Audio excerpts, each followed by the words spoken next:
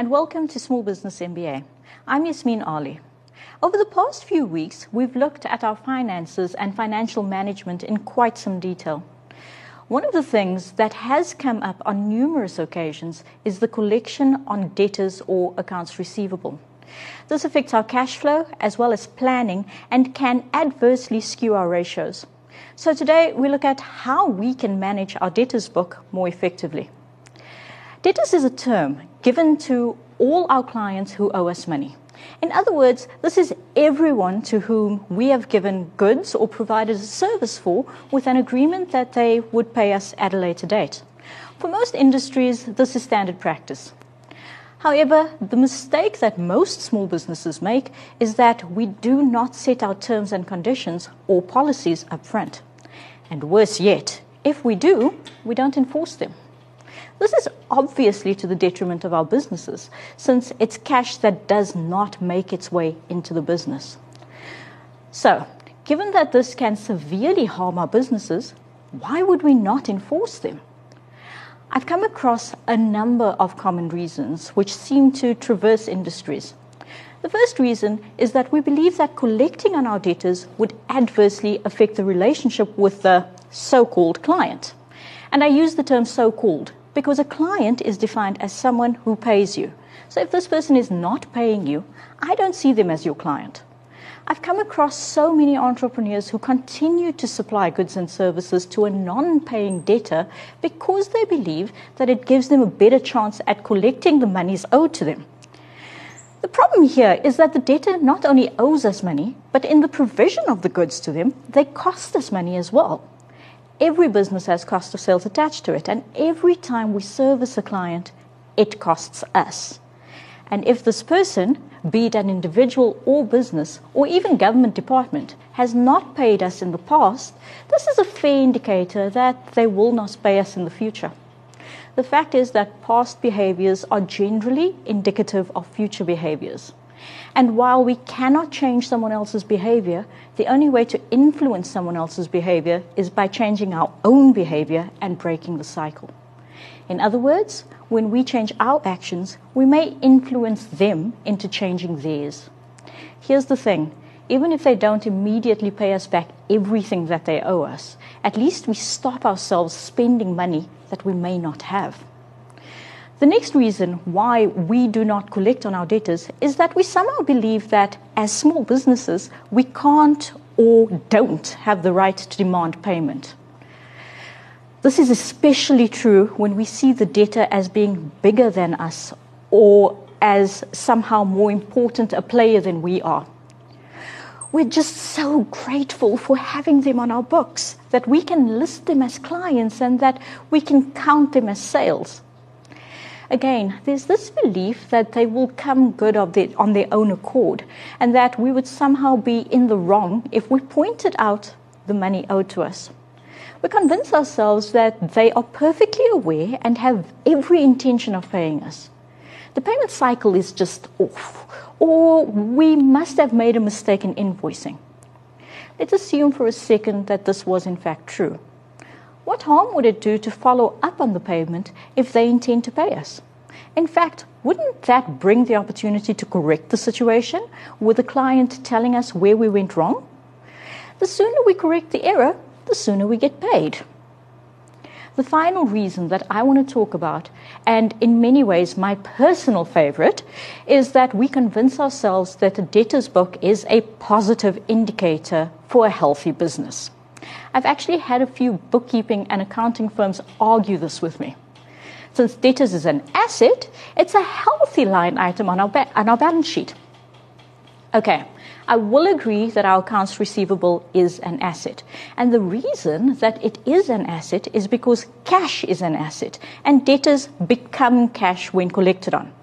And yes, when a bank manager or investor looks at your balance sheet, having debtors may not be seen as a particularly bad thing. But make no mistake, they will also look at your debtors book or journal. And having delinquent debts, in other words, debts that are beyond their due, is seen as very bad. This generally points to a lack of systems or an inability to implement these systems. Either way, it points to poor management. something that nobody would put money into. So what do we do about it? Often when we get to the point of realizing that this is a problem, we feel overwhelmed and don't know where to start. If this is you, don't worry. It's quite normal. And after the break, I speak to a chartered accountant who has assisted many entrepreneurs stabilize their businesses by taking control of their debtors.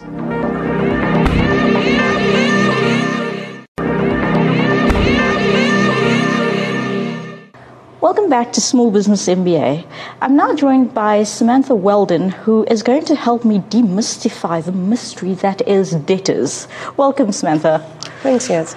So, from an accounting perspective, why do you think entrepreneurs struggle so much with this concept of debtors?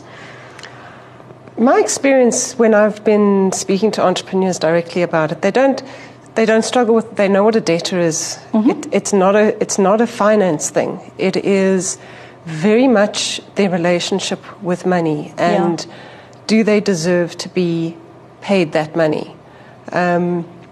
So, if you speak to them, you'll find. If you speak to a group of entrepreneurs, you'll find that some of them have quite a strong sense of, I've done work. And I did it for money, and you must pay me. And others, in fact, the majority, have a sense of, I've done work, and please will you pay me? It's almost as if, until that money's in their bank accounts, it's not theirs. Correct. And because they don't see it as theirs, they don't feel like they have the right to ask for it. And it's a struggle that I find many of them have. So, would you say that that's the first thing? That's the first thing in starting to take control of your debtors book, to just recognize that once you've done the work, once you've invoiced it, it is actually your money. It is yours. You are entitled to it. You are entitled to ask for it. And the next step then is looking at, if you feel uncomfortable asking for that money, then it's a case of, well, what kind of tools, techniques, conversational techniques can you come up with? Or can you practice to become a little bit more comfortable asking for the money? So one of the things that I found is that, they don't actually have those techniques. They don't actually have, the ways to ask, the question without in particular alienating the client, because that's the big fear. If I say to them, listen, you actually owe me this, I'm going to alienate this person who I need you as a client.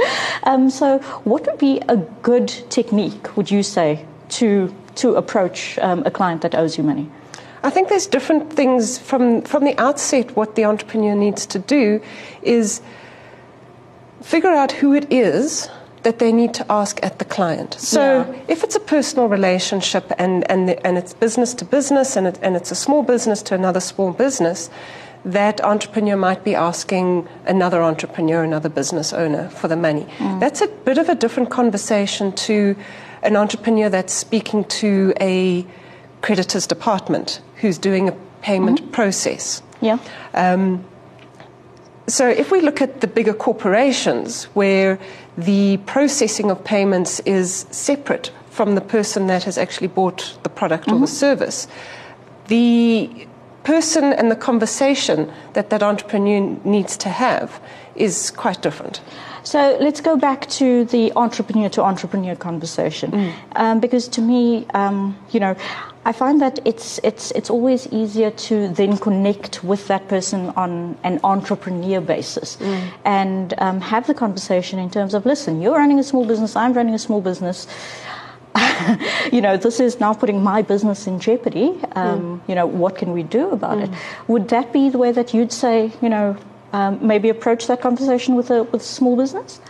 Yes. The issue there becomes then not so much earlier you said it would be easy to have that conversation because it's business to business. So you'd think yes, but the problem is it's a much more personal relationship very frequently. And what we're finding with a lot of people that certainly that I've worked with is when they're in those business to business relationships with small business owners, there's frequently a relationship with that business owner which is more than just a supplier company relationship. They've built a certain rapport. They understand their backgrounds. There's certain cultural nuances to their interactions, and all of those things play a part in that conversation. Okay, so let's move over to a bigger business where you're typically not dealing with the person at the top. You're typically dealing with an accounts department. How do you approach that conversation? The first thing I would do in a situation like that is get the entrepreneur to understand how that business's contracting and credit processing process works. This is frequently a huge problem for entrepreneurs. So a buyer comes along, they strike up a good relationship, there's a great opportunity, they deliver the work, and the buyer may not talk them through all the steps of contracting with that business.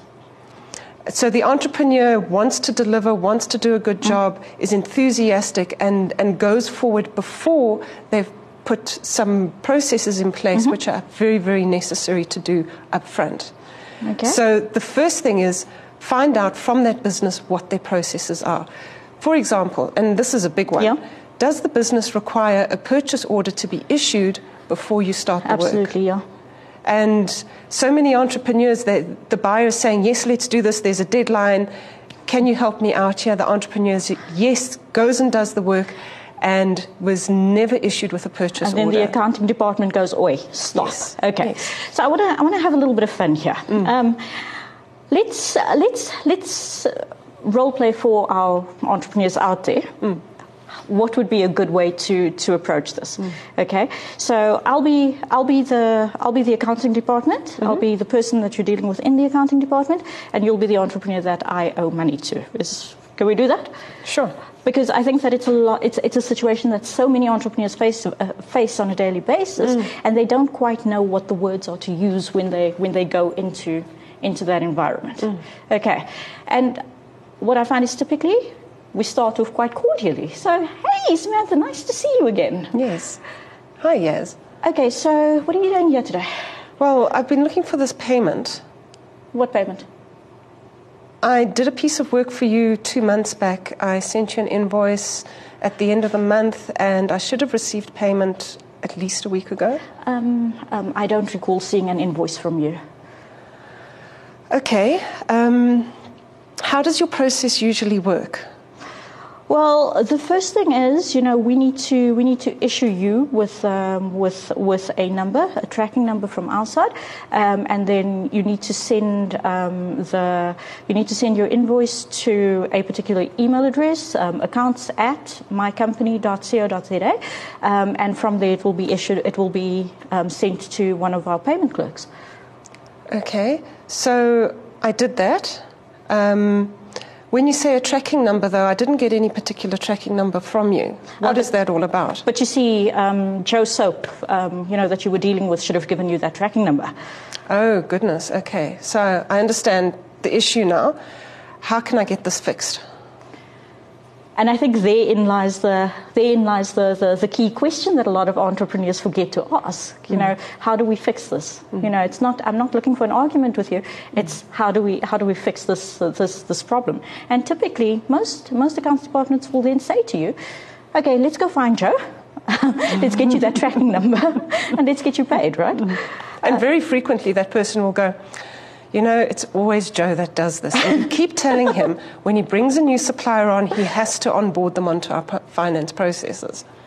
But the good thing with the way that we interacted in that role play is it wasn't confrontational. And I think that's another thing that entrepreneurs need to understand. Just because we're talking about money, which is an emotional subject, doesn't mean that it has to be confrontational. Absolutely, especially when you are speaking to an accounts department. That accountant or that bookkeeper or creditor's clerk that you are speaking to, they're doing a job. They're not withholding your money from you out of any other strategy, personal interest. They're not stealing it from you. They're not stealing it from you. They don't have that interest. Their interest is to process things and to process them properly. So what you can do is find out where the process has gone wrong and find out how you can fix it.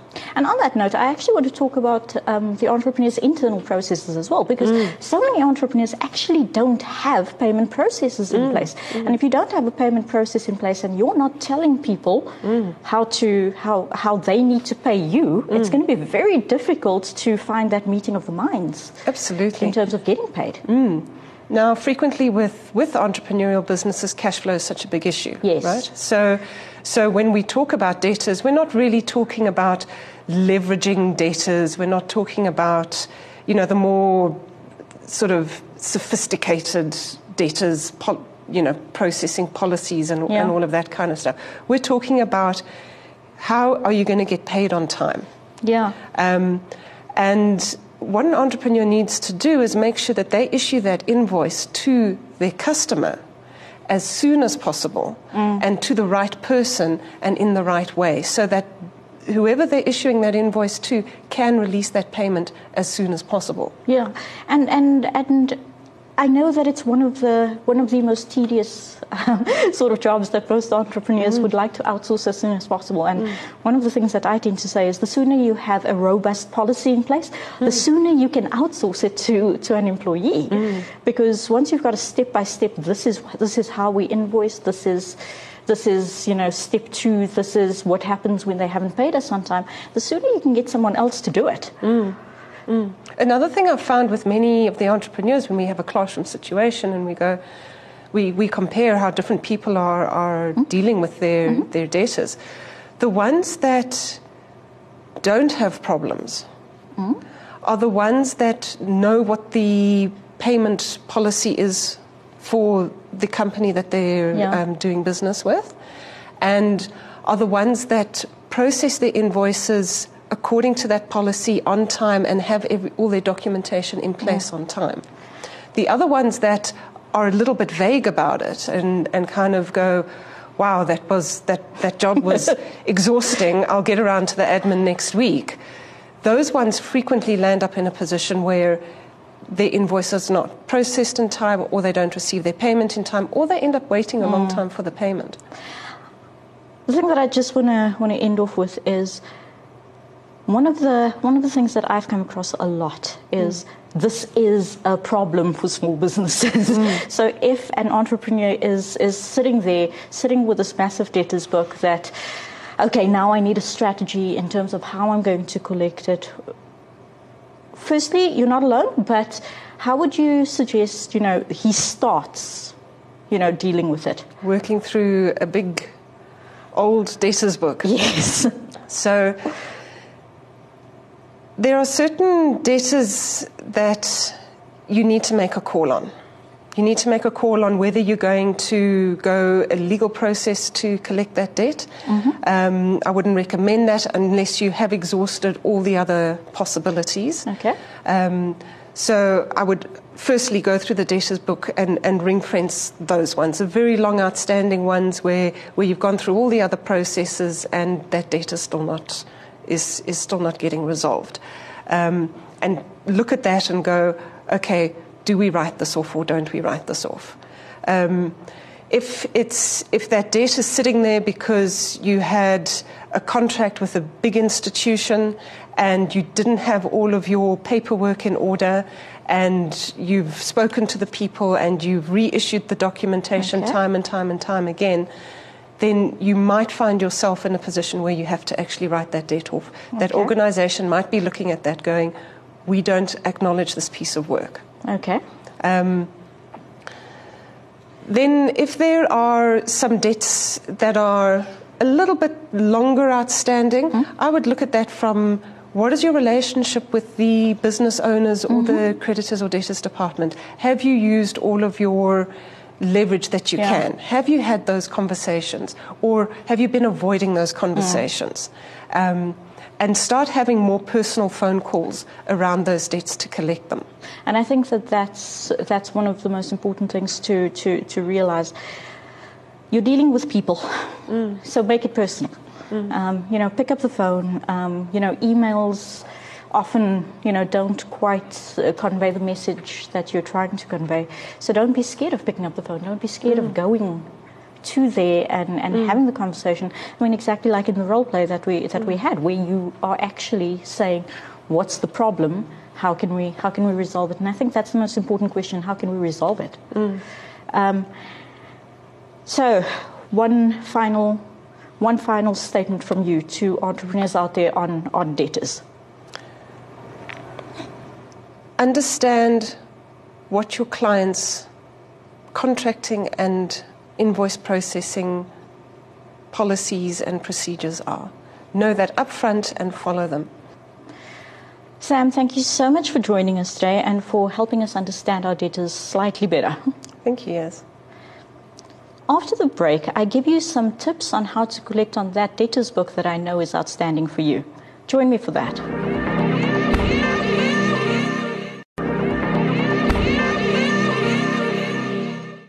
Welcome back to Small Business MBA. Today we're talking debtors, and I want to just talk to you about some key things when it comes to managing your debtors book. Now, right up front, one of the things that I said was most small businesses do not have a debt collection policy. So the first thing I'm going to tell you is create one. Now, I know this might seem overwhelming, but the fact of the matter is you can actually get quite standard ones off the internet and you can customize that for your own business. In fact, many industries actually have standard debt collection policies for that particular industry. Go do some searches, find something that feels right for you, and then customize it to your business and what works for your business. Now, your debt collection policy needs to have certain things in place. The first thing is, what is your policy on debt? How long do you give people to pay you? Is it 30 days? Is it 60 days? At which point does something become non-standard? Now, when you take an account at any retail store, for example, you know exactly how long you have before they start levying interest or before they start imposing penalties. So it would make sense that your clients also know all of those things. On 30 days, what happens? On 60 days, what happens? And the great thing is, once you start writing these things down and you start recording what the ideal is in terms of your debt collection, you can actually employ somebody to do it for you, because most of these things are quite manual and quite standard. The other thing that you want to have is your standard communications. Now, I always believe that your standard communication has to start before the debt is due. So in other words, especially if this is a new client, a week before, a few days before, just pick up the phone or send an email to say, this is just a reminder that invoice number, this and that is due on this day, and thank you for doing business with us. What this does for you is it creates a situation with the payer where you're top of mind for that payer. The other thing that it does is, if it wasn't top of mind for them, it kind of prompts the person to go look at your invoice, make sure that everything is correct. That's another standard clause that you should always add to all your communications with your debtors. If anything is incorrect or there's any information missing, please make sure that you contact us so that we can correct it. As a business, we always want to be taking responsibility for making sure that everything's right. Now, the escalation of communication goes from before the debt is due to the day that the debt is due. Again, just a friendly reminder that this is due today. If payment cannot be made, please let us know urgently. Now, if the debt hasn't been paid on that day, take a couple of days to make sure that it isn't just a banking error where, it reflects in your account a couple of days later. But post that, pick up the phone and phone them again. If somebody intends to pay you, they have no issue with you phoning and asking what went wrong. Again, remember that this might be the opportunity to fix whatever went wrong in you invoicing. Nobody minds communication as long as the communication is done in a courteous manner. There's at this point no need to be rude or lose your temper. The problem becomes when we have a delinquent payer. And I believe that when we have a delinquent payer, we need to let it go. What do I mean when I say let it go? I'm not saying that we give up on ever seeing that money. I believe that debt collectors are professionals that exist within industries because they know how to approach the topic. The problem a lot of the time is that we don't know where to go or how to do this. So let them do their job. Much of the time they will work on a commission basis, so whatever they collect, they'll take 10 or 15% depending on the amount that's owed. So let them do that. I know that for me, I would rather have 85% of what was owed to me than nothing at all. Of course, the other thing that we have to realize is that some debts will have to just be written off as bad debts at some point. It's for this reason that before we give debt to anybody, it's really important that we check them out, we vet them, and we realize that not everybody deserves to get credit from us. Thank you so much for joining me for this episode of Small Business MBA, and I look forward to seeing you next time.